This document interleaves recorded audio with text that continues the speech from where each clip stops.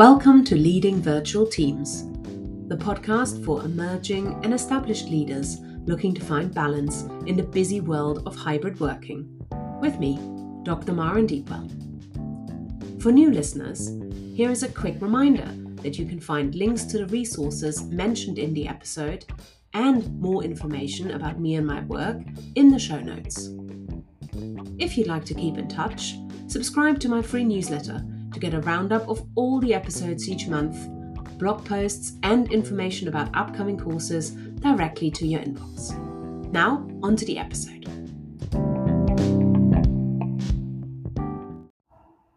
Hello there, and thank you for listening in. Today's episode is a little bit different from the usual format because I wanted to share the story behind a lot of the work I do on hybrid working. I've been doing a lot of reflecting recently, and one of the things I've been considering is where my interest in hybrid working came from and what I think is so interesting about it and why. And there is a kind of clear professional delineation that I'm going to share a little bit more about. But I think for me, all things hybrid and virtual beyond working have a really personal history as well. So I wanted to share as a little bit of a fun introduction to the new course I'm running in October on hybrid working habits. I wanted to share a little bit of a personal history and a story of how I came to be interested in this particular area of work. So I need to go a little bit back.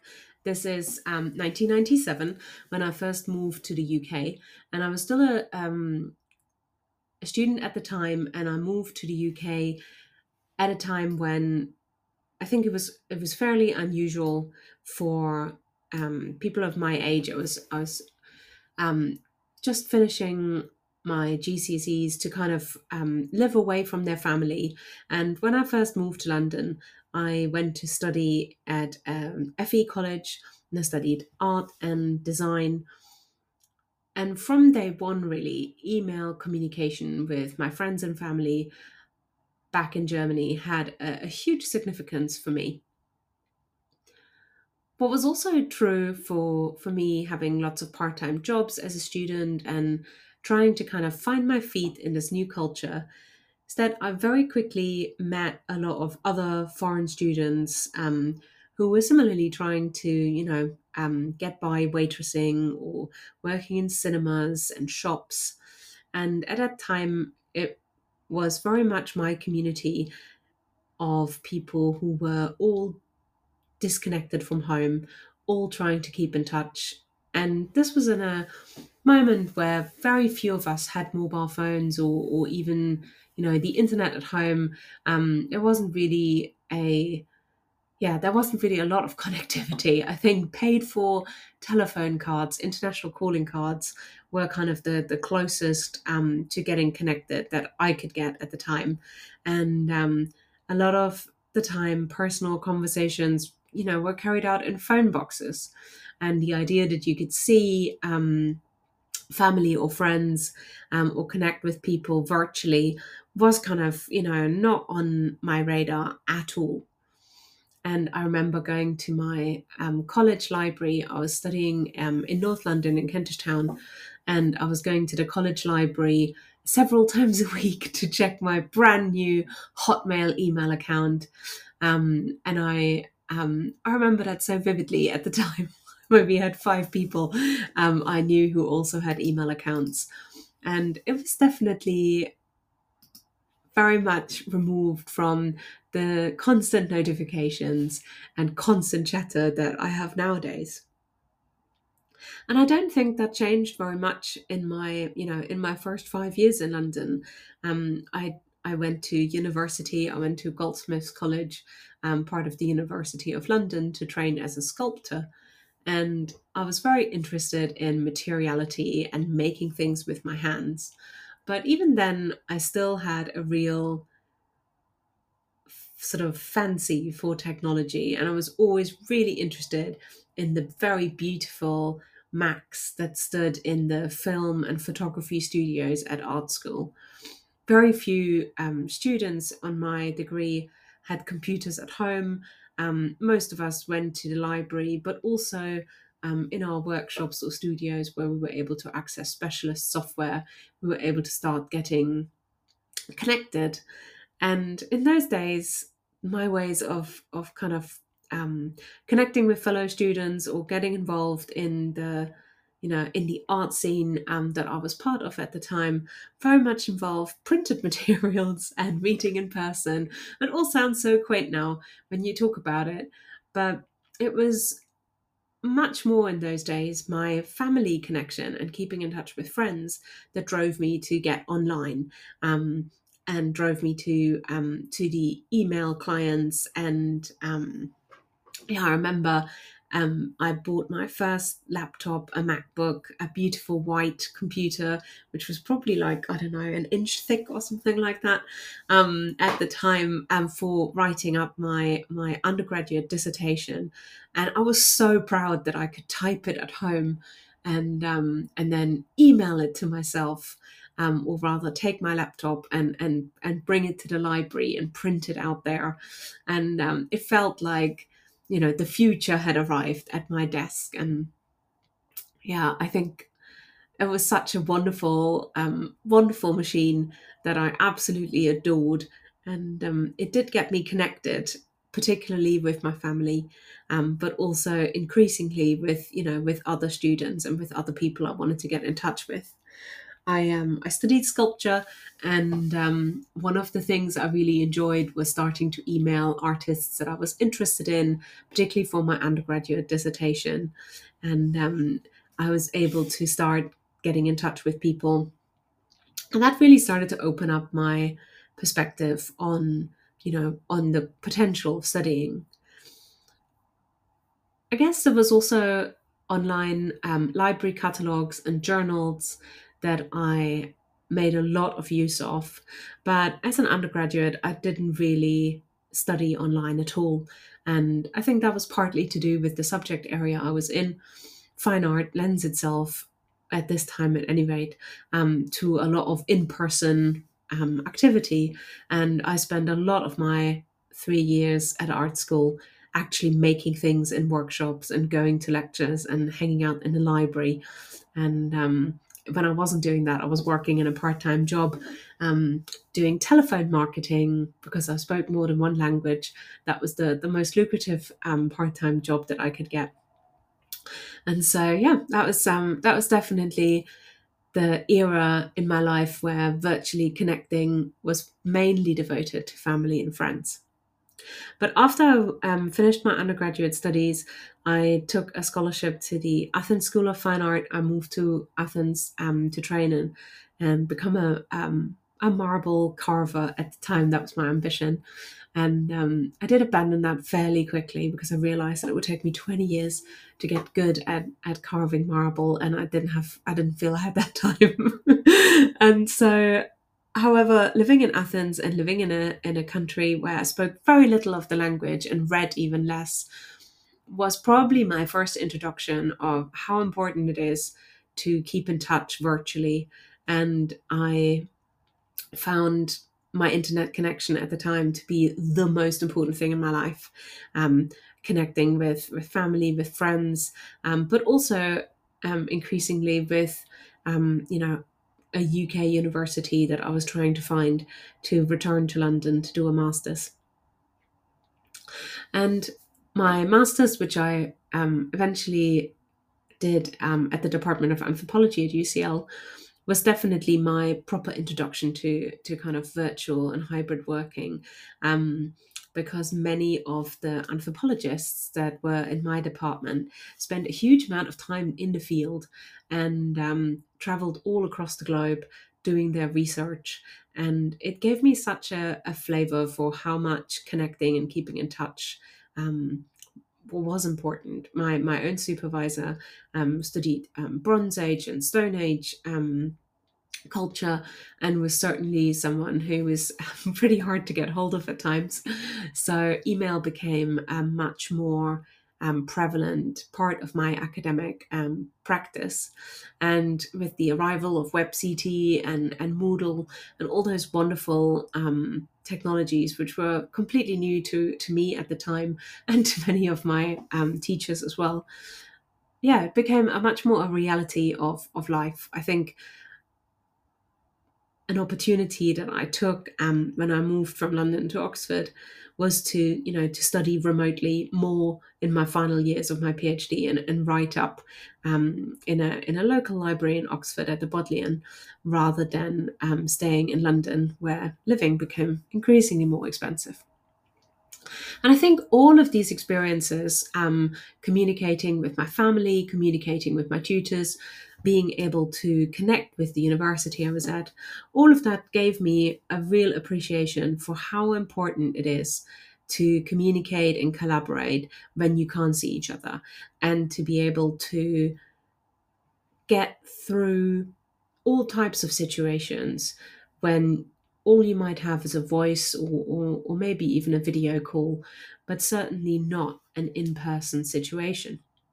And that is, I think, the origin kind of my fascination with all things virtual and hybrid working.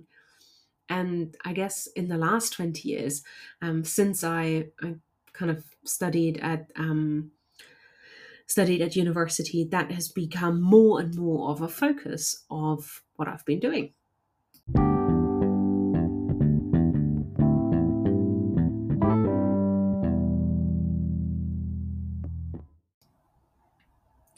So I want to carry on a little bit more unpacking the story behind my interest in hybrid working. And I guess I left off kind of at the time when I was a PhD student. And at that time, I started working at the Association for Learning Technology, where I then, unbeknownst to me at the time, started to work and continue to woodwork until 15 years later. And that particular organization gave me a lot of opportunity to explore hybrid working and blended working and virtual working in all its dimensions. I had years working there where nearly everybody was based in the office, but to begin with, for example, my line manager wasn't. He was based in a different city. And this was prior to kind of hybrid working being a usual thing. So in those days, I would email him something that I'd written, and he would print it out and write on it with pen and paper, write on it rather with pen onto the printed paper, and then fax it back to me in the office with his corrections and ideas and thoughts.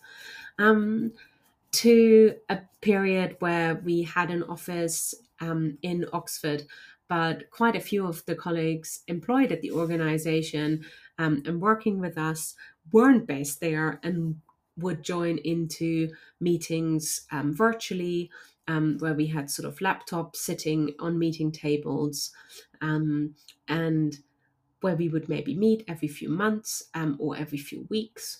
But the predominant way of working was still office based. And then followed by a period where we intentionally decided to move away from an office based model and become a fully distributed organization in 2017-18. And so at the time, I think I didn't really know many organizations that didn't have an office.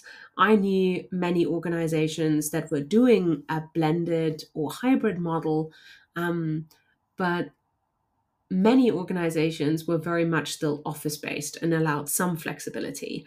But particularly, this is kind of like a small not for profit work in the education sector. And many similar organizations were run along, quite traditional lines, having one or two offices, maybe a headquarters, and did allow people to work from home or work remotely as in when. But really, most organizations of this kind that I was familiar with, at least here in the UK, would very much work in a traditional kind of office-based environment. So there was a huge amount of change to negotiate when we became a virtual organization.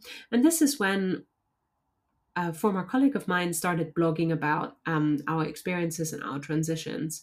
And that became leading virtual teams, a blog post series, monthly blog posts that we carried on doing for years, and that were fantastic outlets to kind of document the reality of what we experienced and what our team did and didn't like, things that worked, things that didn't work, things that we thought would go one way that then went somewhere completely different. And I think the more I blogged about it and gave talks about this, the more I realized that a lot of the experiences that we had were very translatable into other contexts. But just like it is with students in education, the context is everything and the people you're talking to is everything, and the individuality and the individual context matters so much when it comes to hybrid working. So whether you yourself are someone who loves working from home or hates working from home makes a difference, whether you have a dedicated workspace, whether you have quiet time at home to work, whether you have pets, partners, children, relatives, other care responsibilities. All of this matters so much. And all these factors only really multiply when you start managing whole teams of people who all work from home. And it was fascinating during these years of blogging about virtual teams to talk to organizations and individuals who shared their experiences.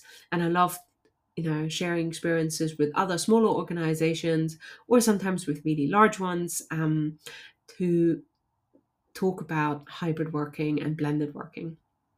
Little did we know at the time that, in 2020, everything would change and the idea of home working would become strongly linked to the pandemic and would also become a completely different experience for all the people who had to pack up their laptop and just go home one day to the next.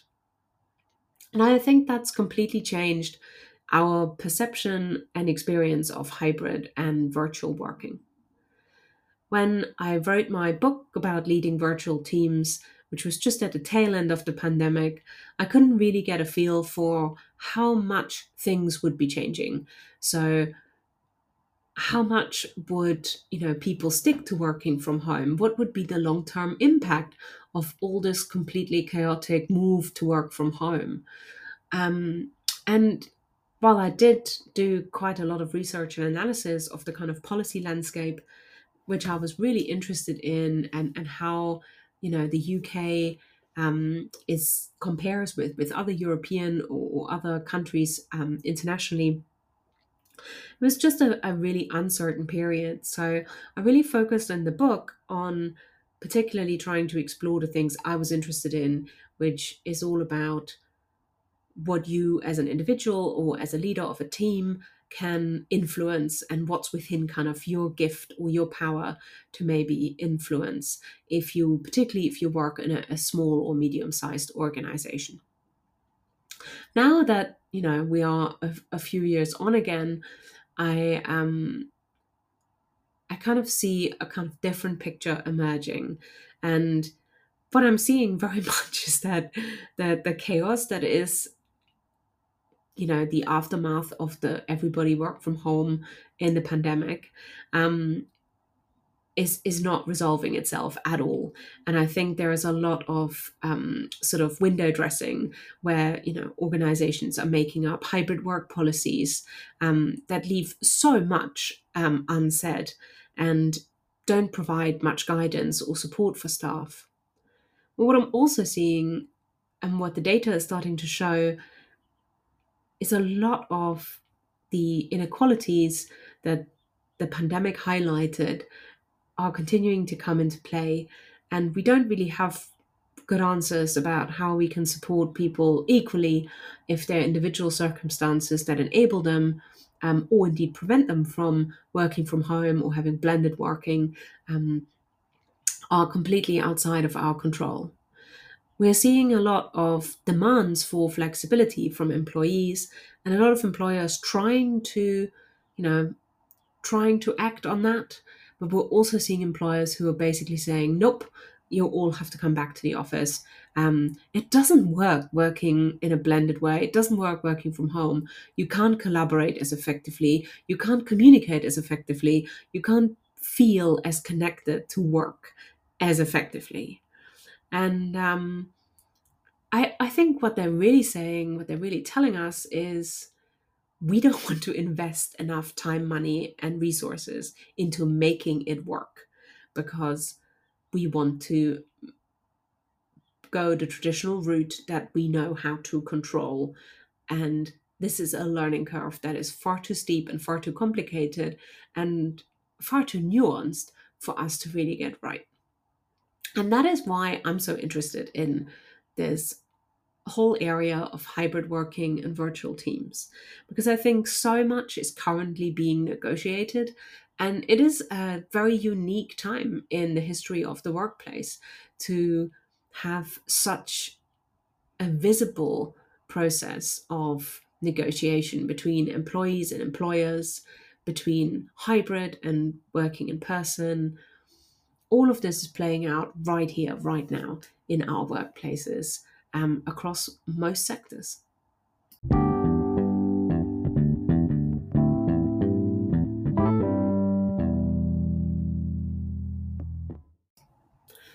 Okay, so I feel I've been talking a lot about the story behind and how I got here, but haven't told you very much yet about the course and what I have in store for October. And this is really what this episode was meant to be about. But I think it's really important to share why I think it's interesting to explore this area.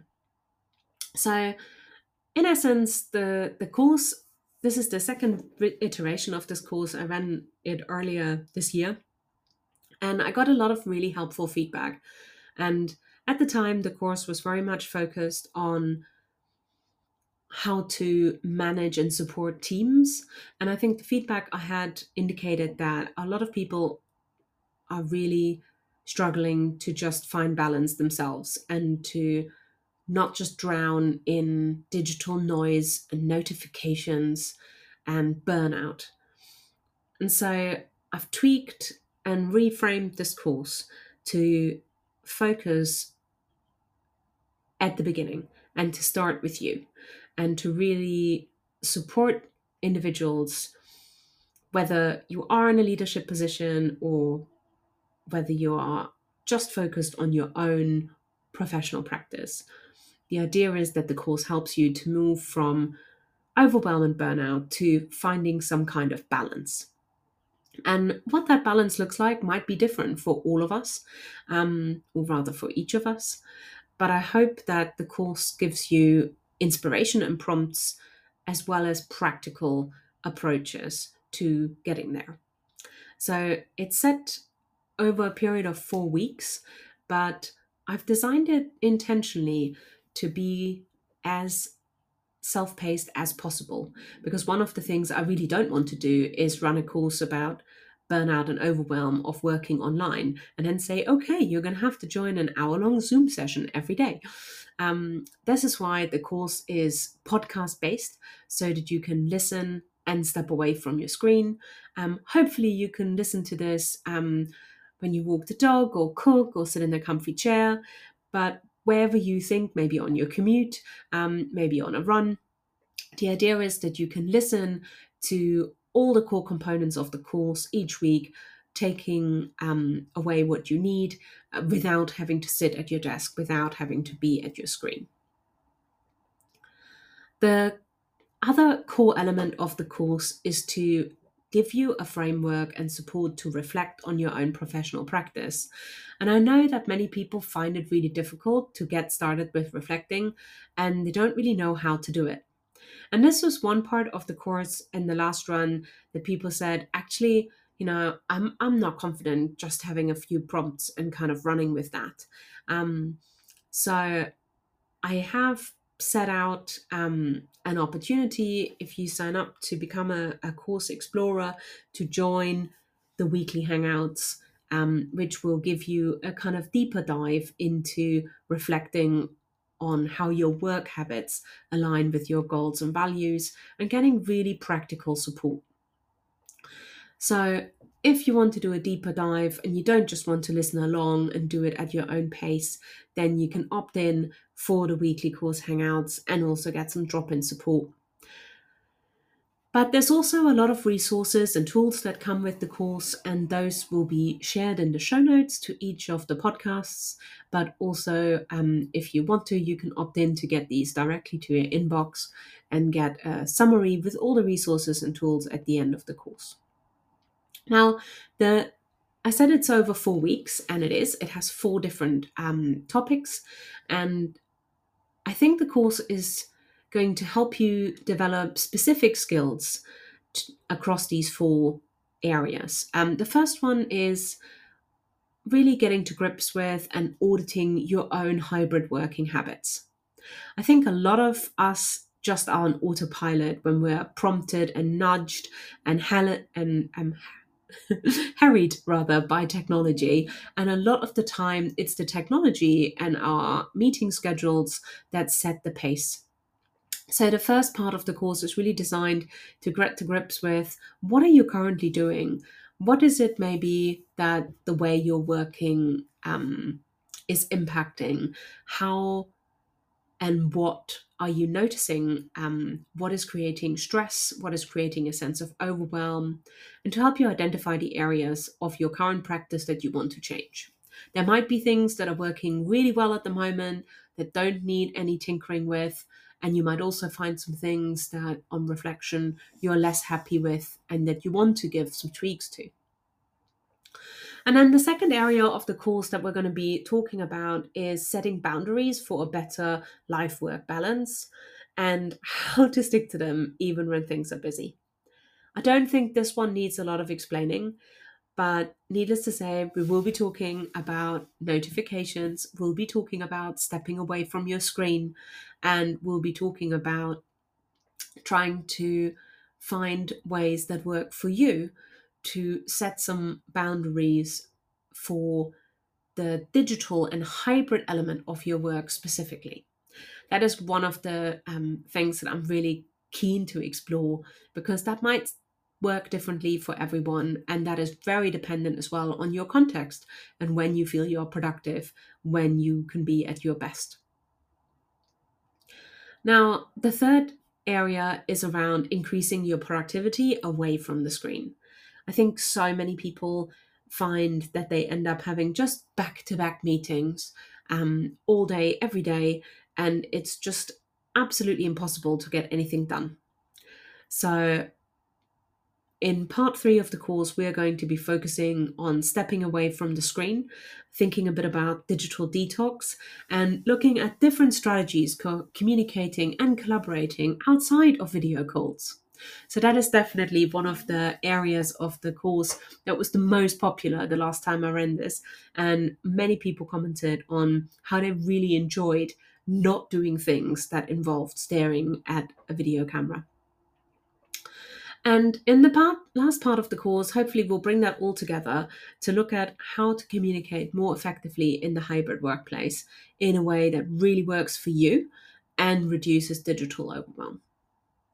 So that's what's in store. I've added a link to the course in the show notes so you can have a look and explore. Please do sign up and join us. And I'm also really keen to hear your feedback. If there is anything in particular, any conundrums, problems, or requests for us to cover in the course, I am doing the design of the course now in the next couple of weeks. And in the run-up to 20th of October, you have a chance to still get your requests in there if there is anything you'd particularly like me to cover. I'm so looking forward to this round of the course. I really hope you can join us.